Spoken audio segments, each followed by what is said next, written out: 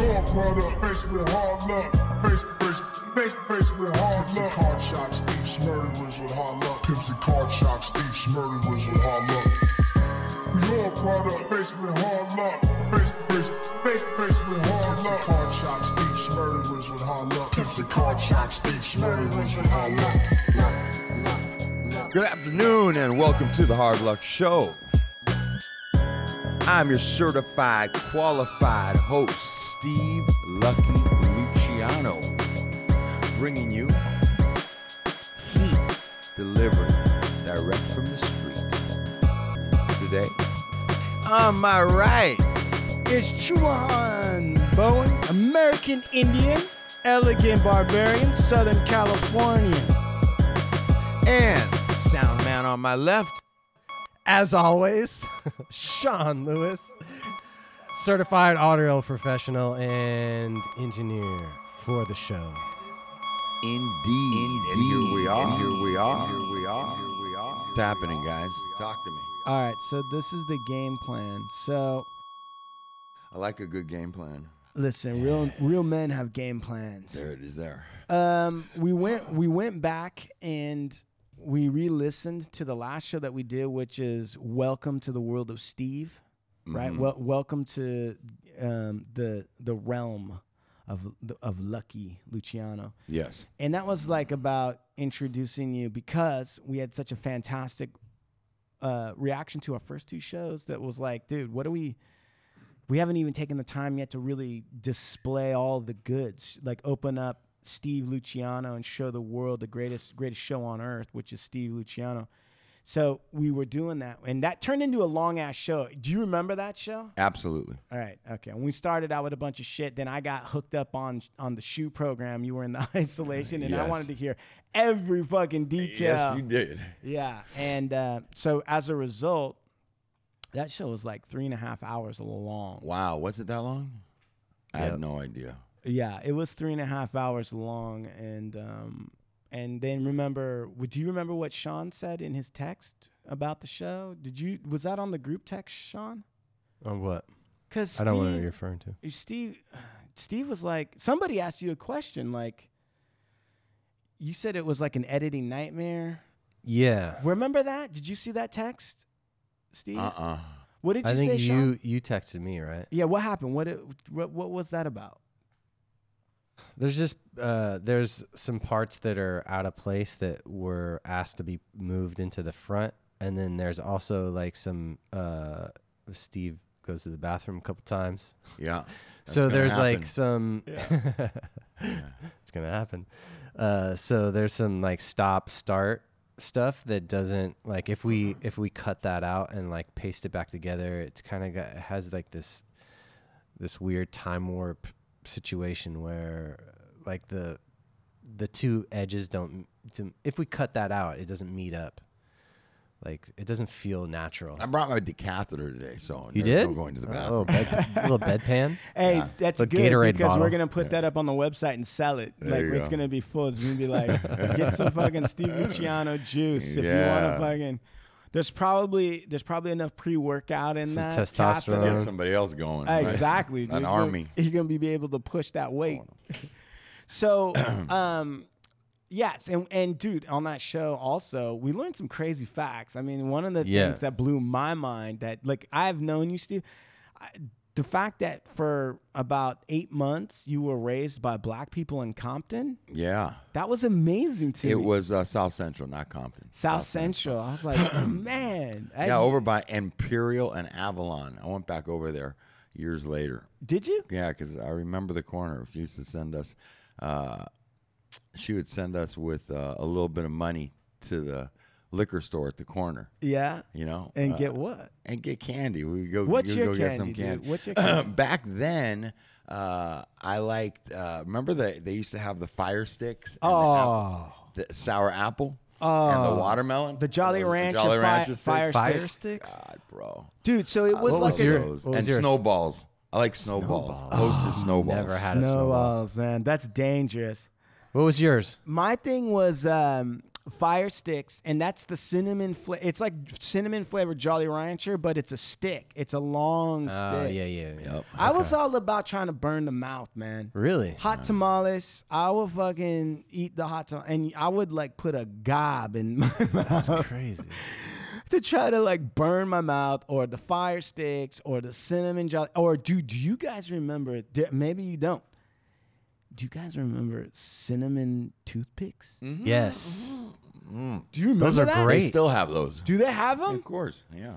Dude, that used to be like money at my elementary. You had use that? those to stop. People use those to stop smoking. Get the fuck out yeah. of here. I used to fucking bring, dude, I would have those. Like, I would get them, and they would come in that little package with the red stripes on them. Yeah. Dude, at school, it was like I was walking around with fucking grams of Coke. Kids would be running up, fiending, shaking. We gotta find some for them. Yeah. We gotta get back on that program. I love that. So anyway, we went through the whole thing, and there's so many great moments in it, but it's super long.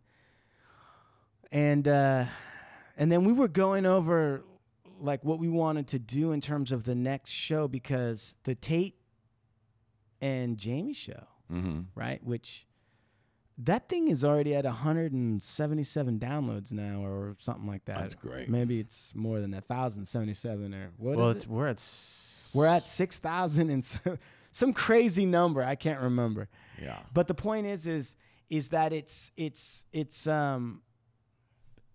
so we're like, okay, so when do we drop Steve? So going back and looking at it, dude, we think that like your story about how you started out as a chubby sissy, right? And then you became basically like the most gangster motherfucker in LA with a reputation for being the most gangster motherfucker. The kind of thing where when we're working on a documentary together, West Los, which is about West Side lowriding, right? Chicano culture. Chicano culture, no gentrification, Right. fuck all that bullshit. And you went, where did you go? Where did you go? You went to on location. Been a few places. We've been in Where the was that? heart of Culver City, and been into the heart of Venice. Where was that garage where you? I was went? in Venice. I was in Venice. What was that place? It was a spot in Venice that a old family from Venice have lived in, and it was we went there to film. There was Who were you a filming? few generations of dudes from Venetian Car Club, and a bunch of homies from Venice were all there. A car club, like a lowrider. A lowrider car club, yeah, a classic car club called Awesome. Venetians. The Venetians, I like that. And then so you're there, right, just doing your thing, and you're producing the documentary. And you're getting Charlie Chacon, the director, set up right. You're getting Sight, the cinematographer, set up right. Yes. And then you run into a couple people there. Yeah, run into some old people from the old days, from the streets. Yeah. Yeah. And did you guys swap old stories or? Yeah, we swapped some old stories, and there was there a long time ago the neighborhoods in that area still are going at it with each other. Sadly to say, and I completely understand it. And listen, I'm not one of these guys that's going to get up and try and stand up on a corner and bring people together, and that's not my thing. I'm not going to preach to You're not people. going to go down there and proselytize and try to No, like, man. It's like what I am going to do is I am going to take responsibility for my own life and what I choose to do. Yeah. And I'm a little bit older now, and yeah, there were some dudes around my age, and back in the day we did not get along. And so when you don't get along and you're from the neighborhood, do you guys go to mediation and talk it out? it's usually a shootout. Be a fight if there's no weapons around, but it's you settle things other ways. And Settlement by gun. So then when you saw these dudes, did you guys have any history or? yeah, there was one guy in particular. And Yeah. he pulled me aside and What'd he say? it was a trip because Was there tension?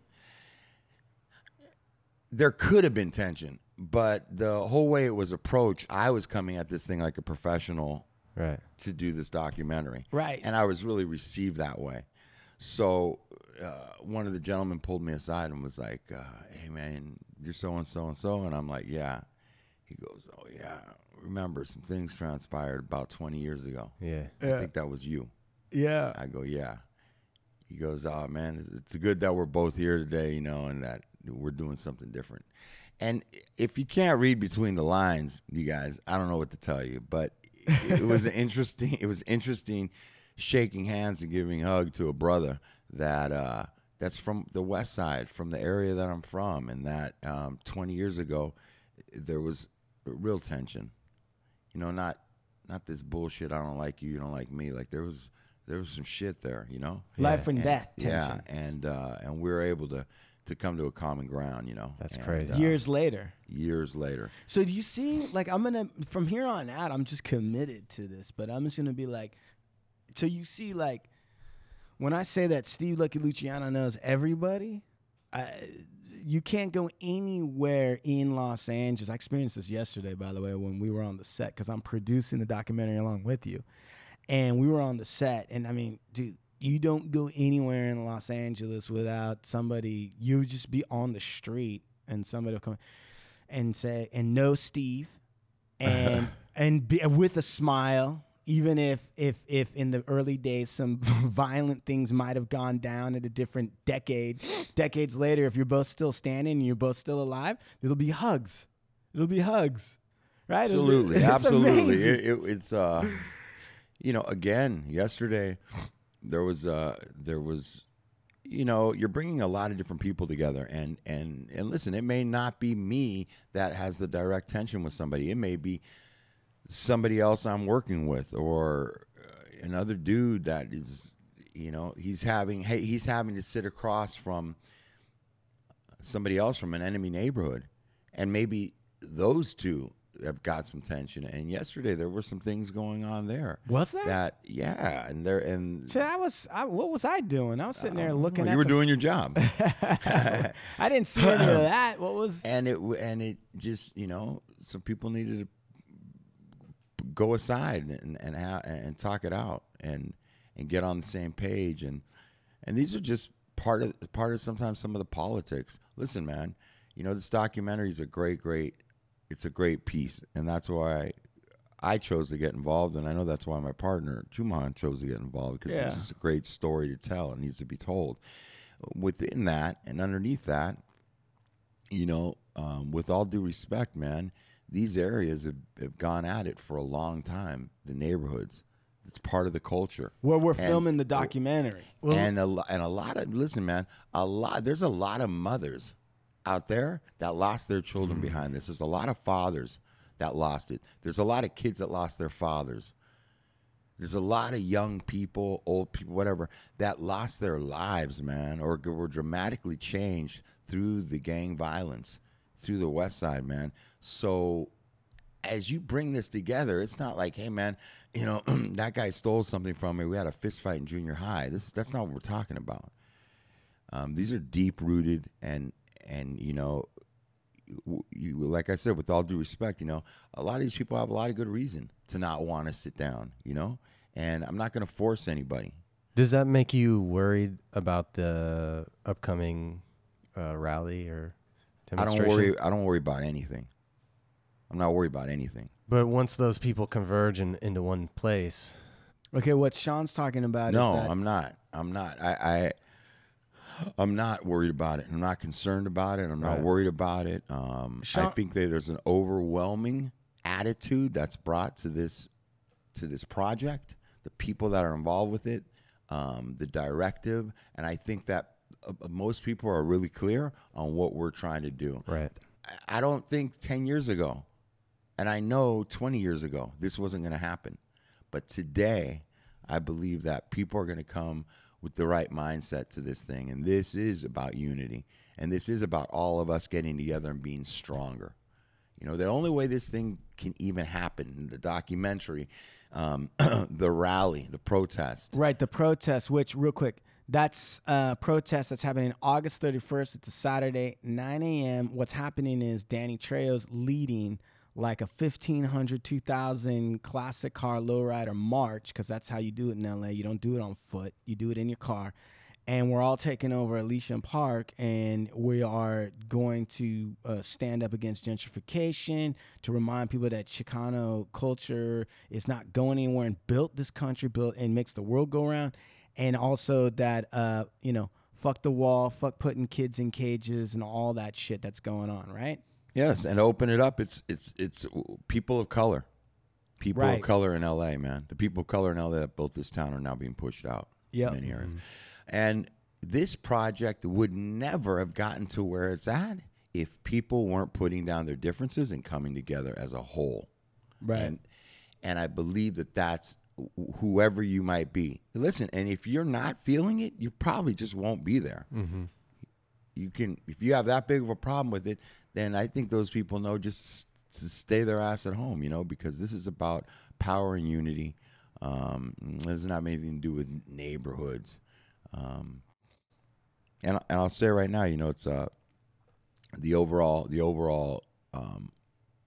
concept with this documentary is that it is telling a story, and it is telling a story about a community on the West Side that was probably the first in LA to be hit hard by gentrification. Right, because it's by the ocean. That's by the right. beach. It's nice. We were talking about gentrification. This has now become very old for us on the West Side. Santa Monica and Venice were getting pushed out 20 years ago. Right. But on the East Side and in the Valley and in South Central and in some of these areas, they didn't know what we were talking about. Because they were weren't in locations that were prime real estate. Exactly. And so as we got pushed out, 85%, we got pushed out and removed out of these areas. It started to take effect in other parts of Los Angeles. Well, now today, Right. you're seeing the same thing happen in Boyle Heights, in Inglewood. So it's going down. And So having said, and kind of discussed a little bit about the projects, discussed a little bit about all of that stuff, kind of going back to where we were kind of started out with, which is, so we listened to that and we thought, you know what, the perfect first episode of Welcome to the bizarre, the scary, the inspiring, the motivating, the tragic, the award-winning life that is Steve Luciano, right? When we open up the chest and we take a look at it all, the story of how the podcast came to be, including the Fat Welshman, which is so good. That's such a great story. And then the piece where you start out as the chubby sissy and then you finally decide, live or die, win or lose, I'm going to punch my bully in the fucking nose. And you actually hit him in the eye. right. And how that kind of started to turn everything around. Then all the stuff we've got after that, which is like 2 hours of, some of it is just fantastic, but it doesn't all mesh together. We're thinking we're going to throw that into the chop suey mix. Absolutely. Okay. And then we're thinking this is what we'll do. And part of like what this show's signature is that we're pretty transparent, and we're pretty unfiltered. So everyone's actually getting to hear kind of how we go about making decisions and what we're going to do. And so we're thinking why don't we pick up, why don't we start from after the punch hurt? Now that you've got your power, you went to another school and you started to have some competence, right? Those years, and start telling us a little bit about, one of the things I wanted to know about that. Wait, before we get on that, sorry, sometimes I get ahead of myself. I gotta fucking calm the fuck down. So we'll go there after the punch and maybe do some time on that. And then I kind of want to talk about yesterday. Make a show out of you and I's whole day yesterday. Yeah. Which was kind of fucking incredible. It's not some great things. I can't wait to tell you. Absolutely. All right. So going back to, so finally you punch the bully. And you hit him in the eye, and he turns into a bitch, and everybody knows it. The big turnaround. Yeah. You go to Emory. I think you said it was Emerson. And then after that, you start to get some. So then, and I got to think, because a large part of your story is drugs, right? I mean, Yeah, smoking yeah. weed and all sort of stuff. At that time, yeah, I was smoking weed, And so what happens at this juncture now that you're kind of like maybe 8th grade, 9th grade, and you've got some confidence now? Are you still kind of chubby? Like what yeah, goes- yeah, and that eighth, I don't know what it is about the 8th grade, but I've said this since I was in my early 20s that there's definitely the derivative. There's a road in 8th grade. There's a road. Every man that I talk to There's a road. agrees. Yeah, there's a fork in the road at the 8th grade. I don't know why. If you think about where you were at, you'll too come to that same conclusion. All right, Everybody I'm going to do that. does. Okay. It's the wait, 8th grade. I don't know everyone, if it's 13 or why it is, but at 13 is where you either are making decisions to get on the right path or you're going real south. And I went real south, man. I as soon as that happened, I was. It was like. I was already getting into little mischief and stuff as a little kid. Yes, know? selling firecrackers. That's my favorite story. Lighting fires, selling firecrackers, stealing. But let's say we get the punch, and that was my way of solving my problem at that time in my life. I saw that as an option. And then, listen, I'm not going to candy coat it, man. In life, sometimes somebody needs to be punched in the face. I certainly needed to be punched in the face at some point in time. Right. I wasn't going to listen another way. And once in a while that's how it has to happen. And there is an amount of fear, and things are going to get moving, get done behind violence and fear. Right. It's just the way the world works. Hold man. on a second. Like, first and foremost, I kind of let's just take a test real quick. Let's just take a test. I want Mr. and Mrs. Headphones. Mr. and Mrs. Headphones, you're sitting here and you just heard that Steve's theory on life, which I sounds solid to me. Sean, what did you think about 8th grade theory? Yeah, I experienced that too. Yeah. You did? How Yeah. did you experience it? Well, I expelled in 8th grade. You did? See? I wasn't the only one getting And, Fucking criminal. Sean Lewis, criminal sound man. Yeah, I expelled from the district actually. From the entire The district? entire Damn. district, yeah. For what? For weapons. Oh, butterfly Weapons. knife. No, that was the year before. Straight razor. That was the year before. Would you bring a gun? I to brought school? some nunchucks. Nunchucks. Back then, nunchucks would do it. Yeah. Yeah, that was was like scary. that's a lethal weapon. And That's so there silly. was some other shit that I'd been caught That's up so in. silly though, because nobody knows how to, and there's not only person I've ever seen that actually knows how to use nunchucks is like Bruce Lee. I've never actually seen anyone in real life. I'm pretty good with nunchucks. You are? There you go. You know what, ladies and Don't test gentlemen? them. Hey, Mr. and Mrs. Headphones, if you're listening right now, we are going to fucking set up a test now. Sean said he's pretty good with nunchucks. We're going to set, no. I haven't touched No, nunchucks. no. Stop with that bullshit. It's like riding a No, bike, no. though. It's like riding a bike. Yeah. Nah. This is what's going to happen. There's going to be some show in the future. It's going to be the nunchuck test, right? And we're going to see how good Sean is with nunchucks. I'm going to fucking go down and find some dude, and we're going to set up targets and shit. Yeah. All right? And if you hit yourself in the head, it's going to be all on film. If you All smack right. your own self in the face, we're going to see. I got to see. Anyway, point is, most people don't know how to use nunchucks, and it was silly for schools to be like, oh, Yeah. because the person who's going to get hurt when someone's using nunchucks is It's the guy. person using them. Right. Okay. For sure. But you know what? There was also, I don't know if you guys remember those things that were called clackers, and there were 2 glass balls. Yes. With a string. Do you Yes, remember those? I do remember those. You do? actually. I absolutely And you do. go, pa, pa, pa, pa, pa, and they'd clack, right? Yes. Well, the real ones some- were made out of like glass. Real ones. Yeah. And I remember when I was a little kid, my cousin Sergio, he had some, and he used to do them, and they'd go real fast. And they're kind of like you could swing them around like a nunchuck, but those things were considered like super like illegal. You couldn't have them, Really? and just like nunchucks, they were That's like so this. crazy. It is. It was one of because those, all it was so the 2 balls were connected by some kind of string. Now it sounds weirdly gay or weird, but anyway, Right. it's 2 balls and string or something, and then you would be able to move your hand up and down, and they would hit at the top and hit at the bottom. right. And guys that were real good could get them going really like, fast. just be Right. right. Oh, yeah, I do remember that. Yeah, and there don't was, remember But it was at just all. like it was like a yo-yo.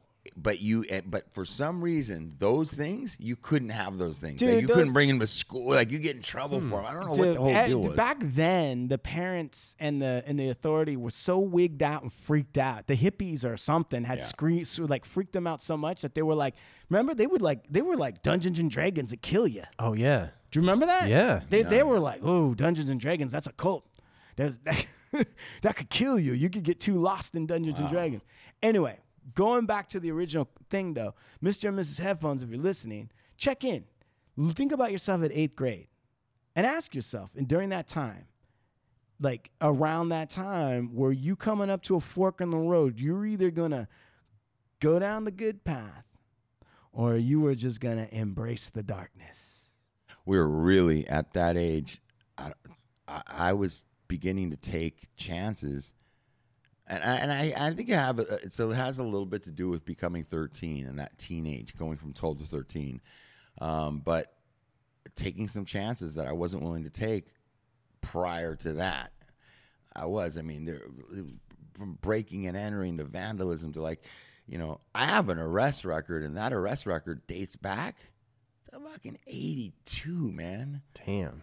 I was getting in trouble. I got taken down and arrested for a breaking and entering, for a vandalism, for shoplifting. I didn't even got into high school, and I was already getting arrested for stuff like that. So, but I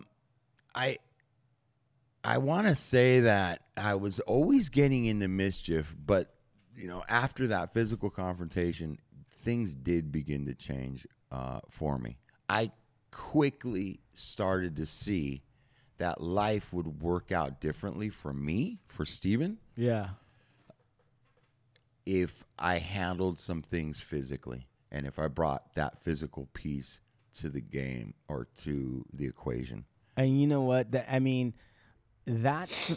to me makes all the sense in the world. I mean, you watch every movie. I mean, Die Hard, Clint Eastwood, Bourne Identity, all those films. Especially in the 80s. Yeah, especially in the Cobra, 80s. right? No, Fucking. well, that was a little later, but But it's funny because even Rocky, right? I mean, what is that? yeah, You guy was collecting money and shit. You know what I'm saying? Dude, he was good. But the main piece is basically entertainment fighting. Absolutely. Right? Violence is like, they're like, well, we'll just put some ropes around a ring Yeah. and we'll Raging put two Bull. guys. And then that's not considered criminal because we've all agreed that it's going to be okay for these two guys to fight inside a rope. And my dad was an amateur boxer. My grandfather was an amateur boxer, and so was my uncle. So I had a lot of Dude, in the Chicano world, though, I don't know why it is, but like in the Chicano world, like every Latin friend that I have that's a dude has some kind of like boxing something going on. They like to have like unofficial fights in the backyard. Yeah, they do. What is that? I don't know, bro. Well, listen. As I say that, my grandfather, my uncle, and my dad boxed, but I saw this, but I wasn't. Nobody showed me how to box. That's and I interesting. was a sissy. That's So I had this playing like in my background as I was getting beat up on and picked on. That this probably wasn't happening to my dad. He was saving his brother's ass. He would stick up for his older brother because he could fight. My older brother, John, rest in peace, was one of these dudes that my parents tell me he was beating everybody's ass. And my grandfather, so I came from this family of fighters. of men, of fighters, yeah, that weren't. Except they sissy. abandoned you with the women and you didn't know shit about fighting. Right. Yeah. And So as you were getting as I came upon this and this punch took place that you're talking about, Yeah. Punch. I embraced it. It was like it made sense on many levels for me. You know what I'm saying? Like, yeah, but like you had to do it for yourself, man. Like I right. want. Hold on a second. You got to do it all for yourself, bro. No, but I mean, you bring up an amazing point. Like, if you were valued as a male in your family, like if they were to say like this is the heir, so my great grandfather, father, all fighters, uncles fighters, right, cousins fighters, punchers and kicking ass no matter where they went. Somebody talk shit, or fucking button their lip, right? All that shit. And then they look down at Steve and they're like, this is the air, right? You would think that what they would do is they would take you in with their fucking fists and show you how to fight so that you would never have to set foot in any situation without being, if you were valued, if they valued you that way. Yeah. Why did they leave you defenseless? I don't know. And I don't know that it was done purposely. I don't know that. But I mean, of course, but that doesn't take... I was too busy scared. I was scared, man. My father was he was only around until I was 9 years old. And then he was gone for a long time until I got to high school. All right. But I was terrified of this dude. I mean, when this dude would walk by me, I would piss in my pants. Holy shit. And I'm not joking. Literally. Because did he ever hit you? Yeah. Just fucking whooped you. I mean, he was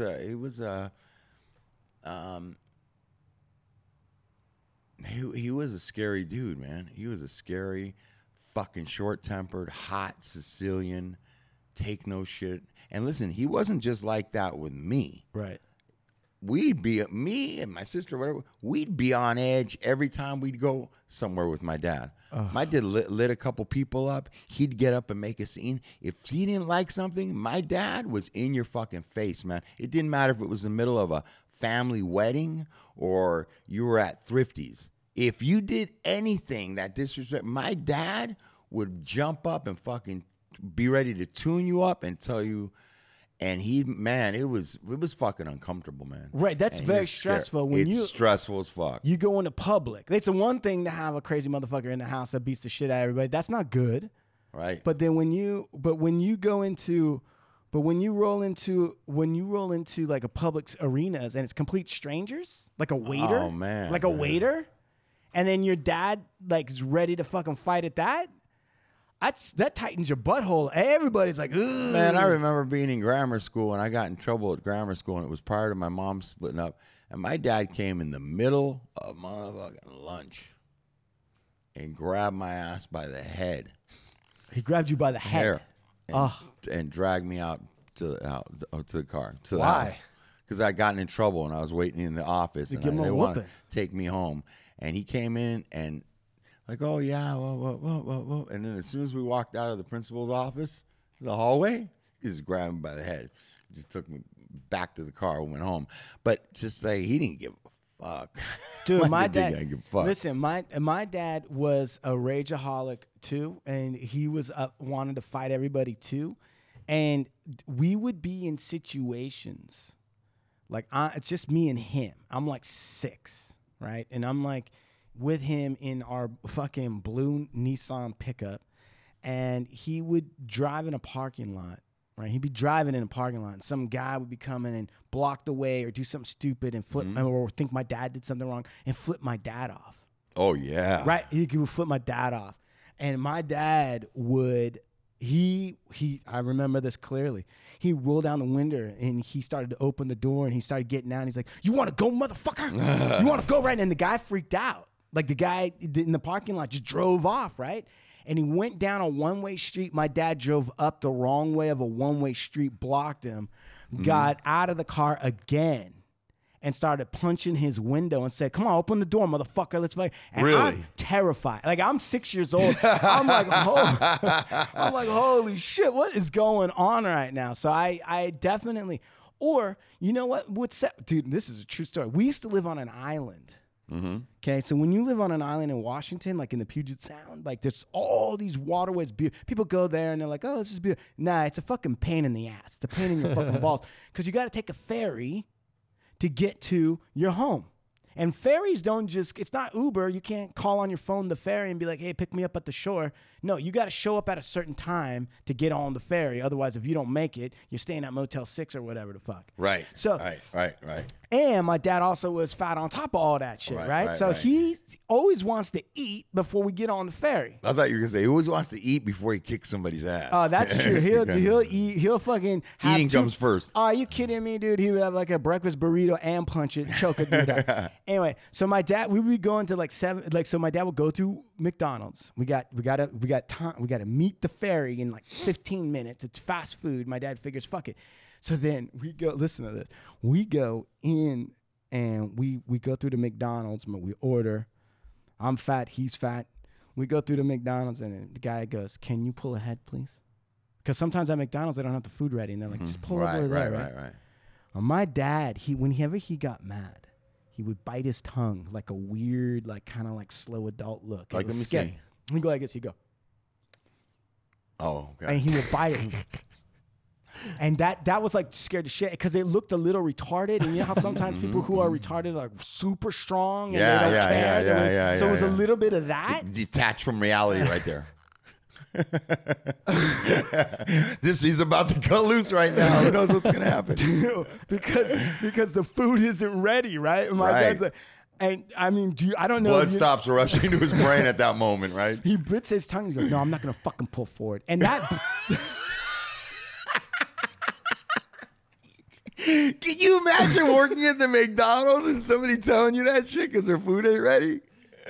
And just like you said, the fucking guy at the window did like a double take. He was like, what? And my dad's like, I'm not moving fucking forward. This is called fucking fast food. You better have that shit right here. I'm not moving. I'm going to hold up this whole fucking line. And dude turned around and got his food, right? No. Then they went and got the Sunshine manager, right? Mr. Sunshine Smiles gets all over with my dad. Yeah. Right? There's an angry fat man biting his tongue, waiting for his food. Did your dad send this Mr. Sunshine to fuck himself? My dad got out of his car. Oh, shit. That's escalating instead of right? Mr. Sunshine was like, sir, if you don't mind, we'd like that. My dad said, God damn it. And he's flung open the thing, door smacked the side of the wall, right? Gets out of his car. The manager like backs away from the window. My dad goes in, and you know how they have that like side door that's right there. My dad goes inside, and he's yelling and knocking shit over. And he's like, this is fast food. Blah, blah, blah, blah, blah. And dude, you've never seen McDonald's workers work so fast in their fucking life. They were like, whoop, whoop, whoop, whoop, whoop. They were like slapping and dealing all such stuff. And we got the food and we got out of there. But for like a little kid, it's dude, fucked up. you're just like, holy shit, dude. Yep.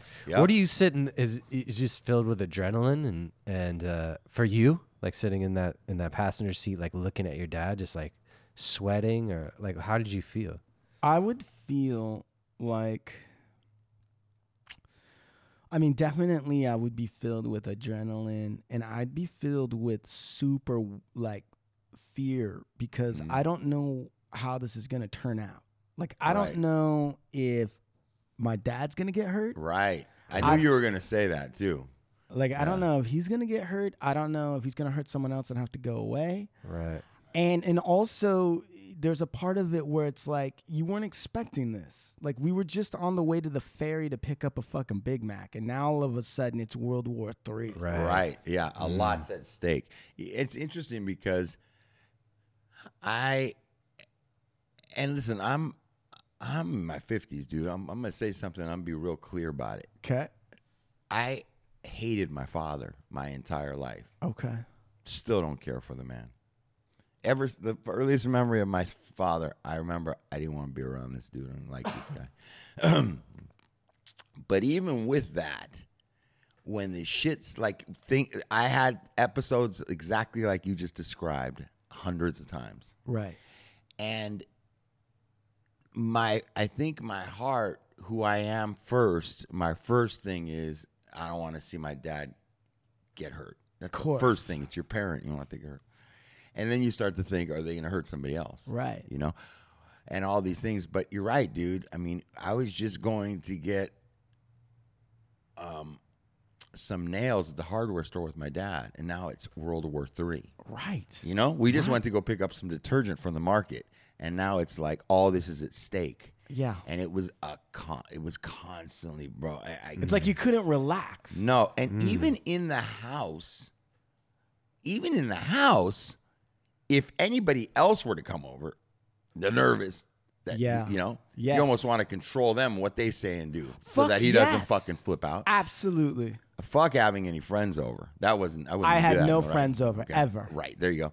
And then the other piece of it is, is this dude gonna flip on me Right. Right. at any point in time? Which has happened. Bro, yeah, man. I mean, just shit like getting my head knocked off for putting the punch back with a little bit of punch in it, right? But I was fucking 7 years old. 7-year-old kids do that shit. You know what I'm saying? Like, it pissed me off. Adult man puts the thing back in. You throw it out, right? Right. We know this. But Right. a 7-year-old kid, it's your son. Right. You know, whatever. It's purple. No, not whatever. You know what? Fuck that. Not whatever. You know what? I got my fucking head knocked off, and I'm serious. My dad. Oh, dude, I'll never forget. I was 4 years old, dude, and maybe 5, and my dad is, and there's no woman in the house. Just so, guess who does all the shit? I do. I gotta, and he's heavy, so I gotta pick up everything and do all this, and he doesn't want to get up out of his chair. So he opens up the junk drawer, right? And it comes all the way out and spills on the floor. Everything in the junk drawer. And you just look at the floor and you're like, oh my God, it looks like a night, right? And he's like, whoops. He just says whoops. And he goes, hey, Chuchi. He used to call me Chuchi. Hey, Chuchi, go pick that up, right? And I was like 5, dude. And I don't know what made me do it, but I just looked at him and I said, no. And he said, what? And then he got that look, like you said. Did your dad ever get that look? Oh, where yeah. in their eye, you can see they don't recognize you anymore. Yeah, It's bro. like something Yep. And he flips. And They're looking at you like another dude or something. Like you disrespect Exactly. him. Right, yeah. And I said, no. He said, what? And I go, you did it. You pick it up. And he cleaned my fucking clock. Yeah, you him straight. He cleaned my. Yeah, like lick his hand. And just Yeah, like, yeah. Wham. I mean, my dad would fucking punch me in the head. With a fist. With a fist, for sure. I had my nose bleed many times. And he would tell me my nose bled too easy. Like it was my fault. And I'm not even 16. I'm like, 6, 7, 8, 9. In fact, his own sister had to have a talk with him that you could cause a kid brain damage. Yeah. She actually, that's yeah. what she saw, because she saw him just slap me in the head one time. My dad used to do the thing where he'd knock, like knocking on the door on the top of my head and tell me, is anybody home? But listen, here's how, I gotta say, man, my dad, had some type of, either he was beaten when he was a child or, some shit. Yeah. But check this out. I don't remember this happening. My mom tells me this story. Rest in peace. I think I was 2 or 3 years old. It was my birthday. And 2 or 3, bro. 2 or 3. But smart enough that I was able to get a chair or something over to reach up to the top of the refrigerator, which was my cake. It was my birthday. And I put my hand in my cake, and it was an expensive cake that my parents got me. Yeah. My dad Innovative. comes into the kitchen, sees what I've done, and slaps me across the face. I have a handprint on my face, and it's the day of my birthday. So my mom tells my dad, I'm leaving you, I'm divorcing you. She made some threats that she wasn't going to carry out. Of course. They put makeup my mom's like, I had No to cake makeup shit. on your face so people couldn't see that you had a handprint. And Instead of rewarding innovation, instead of rewarding ambition, instead of being like, here's Yeah, a but it's fucking like- little guy who fucking. yeah, man, it's like, it's a kid, man. He wanted the cakes or whatever. But listen, man, too, I kind of feel like now I'm over here telling all these fucked up stories. Like, whatever, man. He did his thing. It wasn't cool, whatever. But I was constantly, I'm trying to lay the foundation for that was always fucking fear in that house. I was in terror and scared of that guy. All right. So And by the way, I'm one of the ones that I am not, listen, I've been to a lot of fucking leadership programs and fucking therapies and all this other stuff. And it's all valid and stuff. And I'm all for taking ownership of your life. Like at some point you got to be like, look, it's me now. And either I'm going to fucking crawl up out of this thing and make something of myself, or I'm going to allow all that past trauma to fucking be my master. well, But I'm also not about, I'm also about being real and being like, no, that was fucked up. absolutely. But one thing I want to get clear, and I think the whole reason we're talking about this right here is I want to be clear on the fact that there was a point prior to the 9 years old, Right. up until that point, early on in kindergarten, first, second, third, fourth, fifth grade, these grades, I was so scared at home Yeah. catching a beating or the way it felt or pissing in my pants. I was such a sissy at home that when I got to school, I didn't want problems at school. Right. That was your relaxation Right, time. man. So as the bullying started and as the shit started, I was scared. If some kid wanted to fight or slug me, I'd run. I didn't want any more of that. That's home. That's at home. I'm doing that shit. Yeah. At school, I don't want to see fight. I don't want to be in a fight. I don't want violence. I don't want any of that. That makes total sense. So when it would approach me, I'd run away from it. I didn't want that because I know how that felt. I didn't want that. And so that kind of that's how I became a sissy.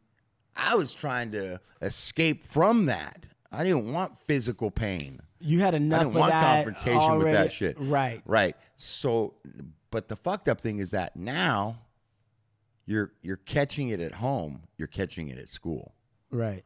And that's where I got to a place where I was looking for relief. I So- was looking for an escape from all of it. When you started going to high school, you had to live with your dad. Years later, yeah. I Yeah. mean, All was right. he? Go ahead. What? I was gonna say, was he still like punching you and doing all that shit? No. He'd raise his voice. He was hot tempered. He was mad. He'd want to confront. He'd want to confront me on some shit. You know, Yeah. he wasn't like punking down because I was in high school now. Right. But he wasn't putting his hands on me. But he would definitely like raise his voice and different shit and what the fuck and Yeah. Did at that time when he raised his voice, did it still trigger your internal reaction? yeah, it did. He'll always have that. I mean, he would always have that. Yeah. Because he's like my dad. You know? Yeah. He just has that button, right? Yeah. And but in my heart, I was like, this motherfucker plays one too many cards wrong. I'll just smoke his fucking ass. I'll fucking stab him in his fucking neck and leave him right here fucking dead in his apartment. Do you know I how- would think things like that. Do you know how many times I planned my dad's murder? It's crazy. Do you know how many times? Do you know how many times I thought about him having a heart attack or me in the middle of the night coming with a fucking whatever and taking care of him or whatever I had to do? And I mean, I've thought about that a million times. Yeah. Fucking, it was crazy, bro. I So- knew I could hurt. Like, he wasn't a physical threat to me, but his voice or his temper, he'd get mad. It still hit that button. Yeah. But I'd go out, and I can't tell you how many beatings I handed out on behalf of my dad. You know what I'm saying? Yeah. Frustrations. You know. So then when we're going back to the 8th grade test, the fork in the road. Yeah, the bathroom. Oh, it's gotta go. All right, let's take The a face he makes. 1, 2. I know he hates it. Look at his face. Look at that. Sean doesn't like it. He's like, that's work. Yeah, that's exactly what it's saying. Sean's gonna have to edit that. Yep. All right, go ahead, dude. Go ahead. Just do our thing. Don't forget your headphone. Yeah. Sorry, buddy. I don't know. I'm thinking we should even leave these kinds of things in, Yeah, Steve. might as well. Yeah, you guys keep on talking. Hey, but I'm bringing the Gatorade bottle next time. Yeah. I think we're about. What do you think of what we talked about so far? It's good, but we didn't do an intro. An intro to what? You know how we usually do the. Yeah, but can't we just do it? We could do it later. Yeah. Yeah, we'll just do it afterwards. Yeah. I didn't want to. I thought we just started rolling. Yeah, it's cool. Cut off the first part and get back to. We're up to 8th grade. I think this 8th grade fork in the road thing is a great fucking. I almost think we can kind of almost just tie it up here, do an intro, and then talk about yesterday. Yeah. How long was that? That was 47 minutes. Oh, 48 minutes. yeah. I don't know. I don't know why we decided everything has to be an hour. Well, most of them are like an hour and a half. Yeah, but you know what, man? I was listening to some of them, and I'm like, some of these don't have to be an hour and a half. I mean, I'm not trying to edit it a bunch of shit. I'm just saying, like, 40 minutes of Steve and I's discussion about angry fathers. Yeah. It's interesting. It's interesting. Interesting hearing about my dad blow up at the McDonald's. Mm-hmm. It's so weird that like that is happening to you. And in one sense, I feel like he's supposed to be your protector and like but you can't count on him. No, you cannot. And that raises such an alarm and like such like an unpredictability. Like there's no stability. There was none in my household. You can't feel any stability. That's so crazy. There was no It's stability. almost like panic all the time. There was no stability in my household ever, even in the calm times. No stability. Fucking I'm telling you, nuts. I went to 11 different schools. My dad in the middle, 11 different schools. easily 11 different schools, and 3 states. Wow. 3 states. And there was no stability when I was growing up, bro. None. 0. Like when I say no stability, I mean like my dad almost went away for whatever. I had to live with Matt and my cousin Matt. I remember. Yeah. Yeah. I mean, I bounced around. There was no mom. So I'm just saying, like, you know what? Sometimes Sean, because I think Sean considers himself. Do you consider yourself an introvert? Oh, for sure. 100%. And do you have difficulty networking or talking to people? Absolutely. What happens to you, dude? What do you mean?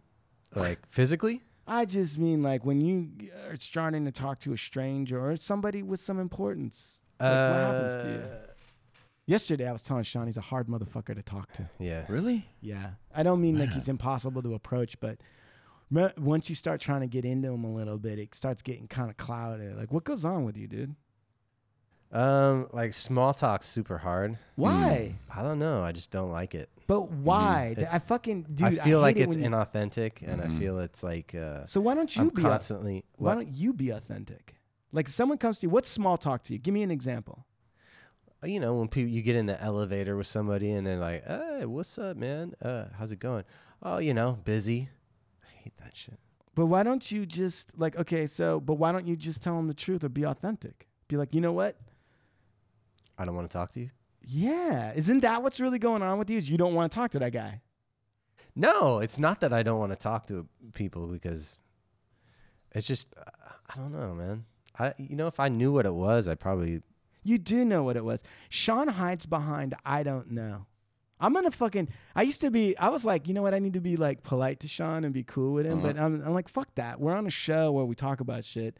Yeah. Sean hides behind, I don't know. Sean's got 2 things that he's always working on. I don't know, and I can't remember. Right? Sure. Yes. And sure. Yeah, exactly. I don't know. I don't know. I mean, what comes up for you when I say that? I mean, Steve and I just poured out about how our dads kicked our fucking ass. I'm asking you about why you say I don't know and I can't remember a lot. Look at him. I wish I could tell you. See that? He's you coming don't. up with I can tell just you. something other Do you than see I don't that? know. He goes into like a fog. I don't know. You wrote some shit down the other He's day. saying it right now. Yeah, I know. I don't know. I don't remember. I don't know. You, dude. Honestly, if you commit a crime, Sean's the guy you want. There you go. Because I don't know. he I doesn't don't know. remember. I don't That's know. I perfect, wasn't bro. there. I don't I wasn't. remember. He's Perfect. the best crimey. You wrote some shit down about this thing that goes on with you in Yeah. terms of talk. So what did you write?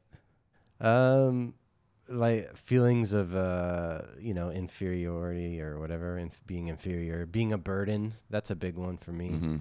Mm-hmm. Feeling like when I was a kid, I didn't have a whole lot of like. My mom worked, an hour away, so I was left alone a lot. So I have. I don't know. I didn't have a whole lot of people bringing out, I don't know, a lot of chance for me to interact with friends and that sort of thing. So, I spent a lot of time in my head, a lot of time in my room, a lot of time just by myself. So Not a lot of socializing. Right. Which is weird though, Steve, because on the likability scale, right? 1 being like a shithead and 10 being likable. Where do you put Sean on the likability? Like somebody that just meets Sean. Oh, in terms of well, likable? I don't know if I'm the right guy to ask that. I think Sean's 10 plus unlikable. I think so too. I don't think Yeah. there's a single person that comes across Sean's like that guy's an asshole. What's No, there might be people that maybe take his reaction and his attitude like he's being an asshole or a snob, or probably there probably are people that are like, Well, what it's the fuck weird is you say that What's up with because- that dude's hair up his ass. Or who And- does he think he is? I feel like there's a lot of people that don't talk to me, and maybe I think that they are judging me in a way that they view me as being not likable. But So I then guess you they, like, but you respond to that unconsciously. You know that, right?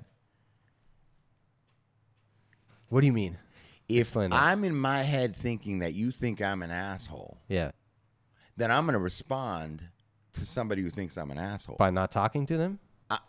I'm not, because I'm thinking I know what you're thinking of me. So I have to I don't think that you think I'm an asshole. So, hey, what's up, bro?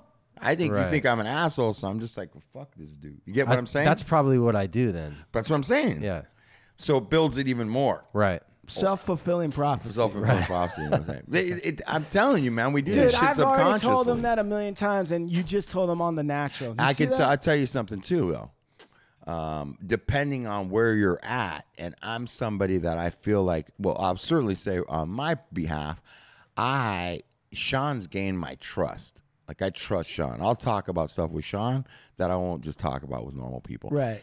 And, we would drive down to Orange County together to do the show, and I found it really therapeutic. Me man. too. We would not only we pretty much we'd talk for about 5 minutes about the show, and then the rest of it would be talking about how we come at the world, Right. How we deal with ourselves, our kids, our kids, family, yeah, for sure. what we think of ourselves, the Oh, my habits we're God. trying to break, different things. So That's why we gotta record. Like, we gotta set up. We gotta figure out how to record all this extra shit. And to me, those I aren't. wish I could hear those conversations. Those conversations aren't like like shallow conversations. Those are things that I like, I put myself into, and I really tell the truth, and those are sort of really authentic conversations from on my behalf, at least. And I know they feel like they're authentic from you. I Absolutely. can't in your head, but Yeah, but see, but it takes. but Listen, it takes an element of torture.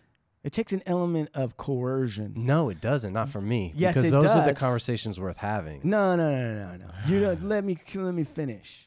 It takes an element of coercion and duress in order for you to come out of your shell. Meaning, you got to be locked in a metal box with wheels on the 405, Traveling for 70 2 miles an hours. hour. Right. Right. With Steve, Yeah, you're right. I before mean, I you- gotta know Steve too. It's before like, I you, don't just like- have that right. conversation with anybody. Yeah.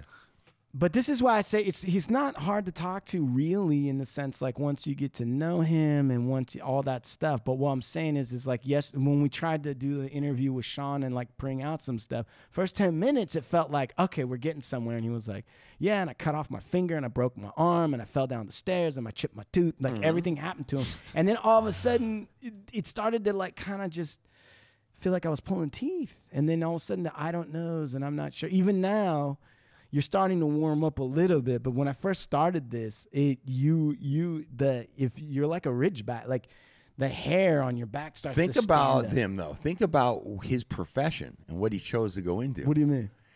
The whole sound thing. What about you? Would think a he's guy. he's not trying to be the voice board. It's not about his voice. It's about him behind the sounds of it. He wants to watch what's happening as he produces this stuff. He's true. not trying to be the guy all in front doing the talking. He wants to step back and control sound and see and you know what I'm saying? Like Right. Yeah. that and so to me it makes sense that Sean's who he is. He's like a behind the scenes guy and is comfortable behind the scenes. Is that true? Yeah. Look at his face. He looks like He he's likes to taking- observe. He does. Look at it. Like, he hates when the Well, you spotlight used to gets call on. me Birdman or whatever. Birdman. Bird watcher or whatever. Bird watcher. What did I used to call you? You and Ellis, you used to say you like the bird watcher. You like the observer. I used to call him Birdwatcher because listen, not only is he like that in person, right? Like, when you kind of see him, he's like behind the scenes doing whatever. But we lived in this apartment on Ellis Street, which there's a million. We almost got killed by cops on Ellis Street. I'll my tell you that God. story later. But because we were wearing ski masks and running around in a van. Anyway, Sean, so we lived, and Sean, I don't know where you got the binoculars, but I would like just come in, and Sean would. There were Matt's. Okay, they're Matt's King Salmon's binoculars.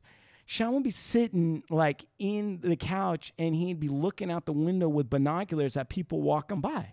That's how much he likes to be an observer. Yeah. That's why he I likes started to calling him. people watch. That's why I started calling him the bird watcher, because I'm like, dude, this motherfucker. And did you know that Sean? So he's like that. I'm right? envisioning some lady like across It the wasn't way, like, even that. undressing. It wasn't even that. No. He would almost more want to see like a fat, The 300-pound man walk his fat dog. Greek guy scratching his kneecap, down with some weird board shorts, Right. and be like, "What the fuck's wrong with that guy?" Then he would like stare.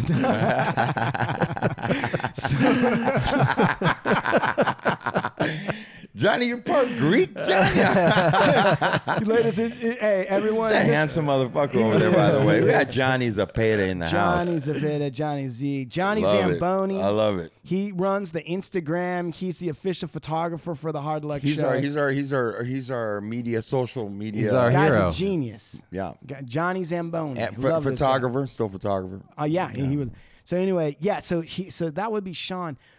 Now that we're talking about this, I'm going to ask you a question. Mm-hmm. Okay, this is a little test for you, my friend. Oh, this is a first. Sean, I was talking yesterday to Sean. Now, knowing everything you know about Sean, Sean applied for a job. Okay? Mm-hmm. He sent in an application 7 years ago for a certain job, and I'm going to give you one Maybe guess. more than 7, but Listen to this guy. Okay, He what's really the knows guess? how to Give slow me the down. guess. He knows how to slow down a bit. Okay. Now, Sean applied for a job. Now, knowing everything we just talked about, and it's completely out of his league. Like it was the craziest. It's like, what in the world made you think That you could. Yeah, and he went ahead and applied. And this is a guy that doesn't apply to a lot.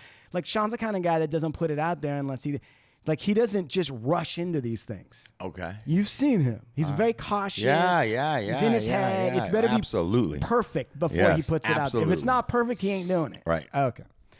But he set all that aside.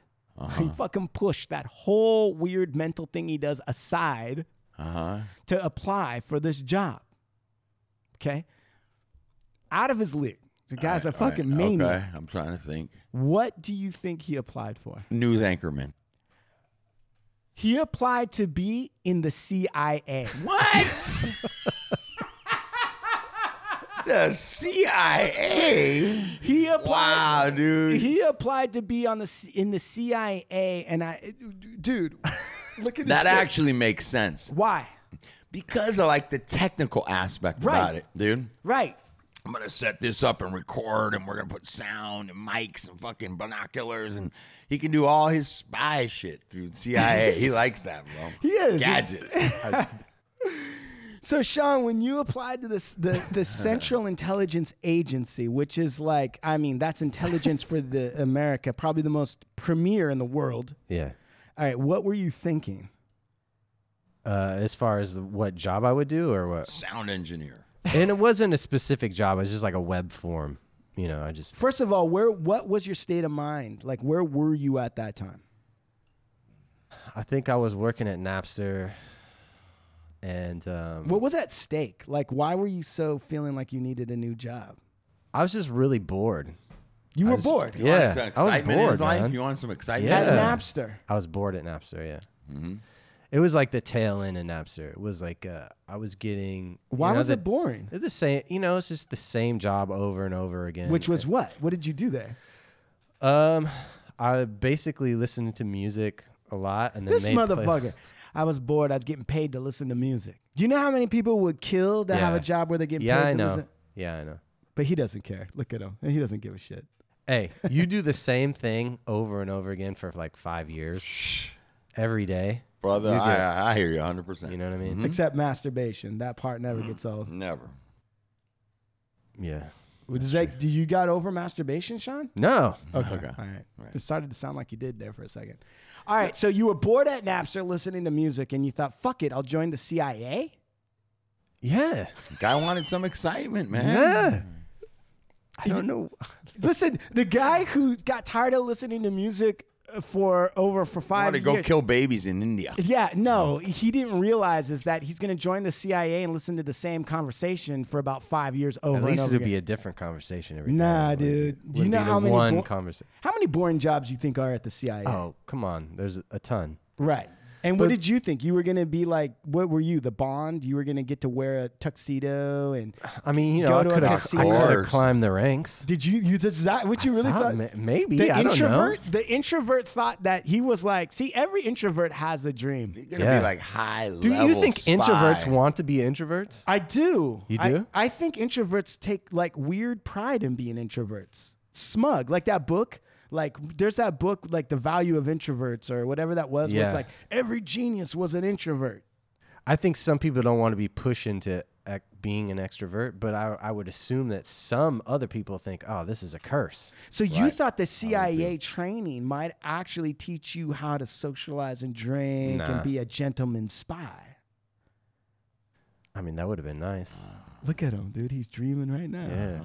I'm thinking about that. So They should develop a CIA program or CIA-like program for introverts. so you wanted out of the introvert box. You wanted to live a life of a drama. You wanted to kill in India, like Steve Spy said. and espionage. Yeah, double agent, have a different name, different identity. Sure. Yes? Yeah. Now all you that. knew you all couldn't the do above. that with that record of yours. Yeah, dude. Butterfly that's true. knives. Butterfly knives, You know, being I- expelled out of school. You know, I wanted to be a cop too for a while. Oh no! Yeah. Did you? Now you just created some work for yourself. But That's I- getting edited. Oh, fuck! I can't have a partner that wanted to be a cop on this show. But I was scared that my like drug history, Good. because I know that they put you through like a Good. lie detector. I had and no was like, idea whatever. that you had all these weird dreams to join departments of authority, but Yeah. then worried about that you'd be put under a lie detector. Let me tell you something. Sounds I've weird. never, ever dreamed of working for any arm of law enforcement. Ever. No, I don't believe that first. Come on, a guy Ever. like you. Oh, fuck. That shit, bro. If I want to help people, I join the Peace Corps. Anyways, Sean, I'm going to erase that from my memory bank, your desire Go to ahead. be a cop. So Yeah, that we can so- continue to build a friendship. Yeah. So anyway, so that's a news flash for everybody that's listening. Does your wife know you tried to join the CIA? No, I mean, What? it was just like, you know, something I did within 20 minutes of my life. It wasn't like something I carried around. So, Yeah, but if they would have called you up, you would have been there. oh, for sure. If they would have called you up, you would have been there. You would have been a gentleman spy. Did you think? I mean, did you think, dude? What would have been? I wish I would have known that. I wish I would have had like $10 billion and known that, and I could have played an awesome trick. I could have like hired some actors to pretend like they're in the CIA and then respond to your application and be like, "You're exactly what we've been looking for. We've been looking for an introvert sound man who likes to stare at people with binoculars. It's such a nuanced identity. We could never come up, but we need you to do this. There's some Iranians over here in Detroit. You need to post up. Like, just get Sean to get involved in some kind of weird intrigue, you know, like a whole thing and Yeah. blank pistols and all this other kind of stuff and freak the shit out of Sean. That would have been great. Mm-hmm. Well, I think we killed that topic. Yeah, I'd say so. I think we're going to take a break and we'll come back a little more for the Hard Luck Show. The Hard Luck Show. Hard Luck Show. Hard Luck Show. Hard Luck Show.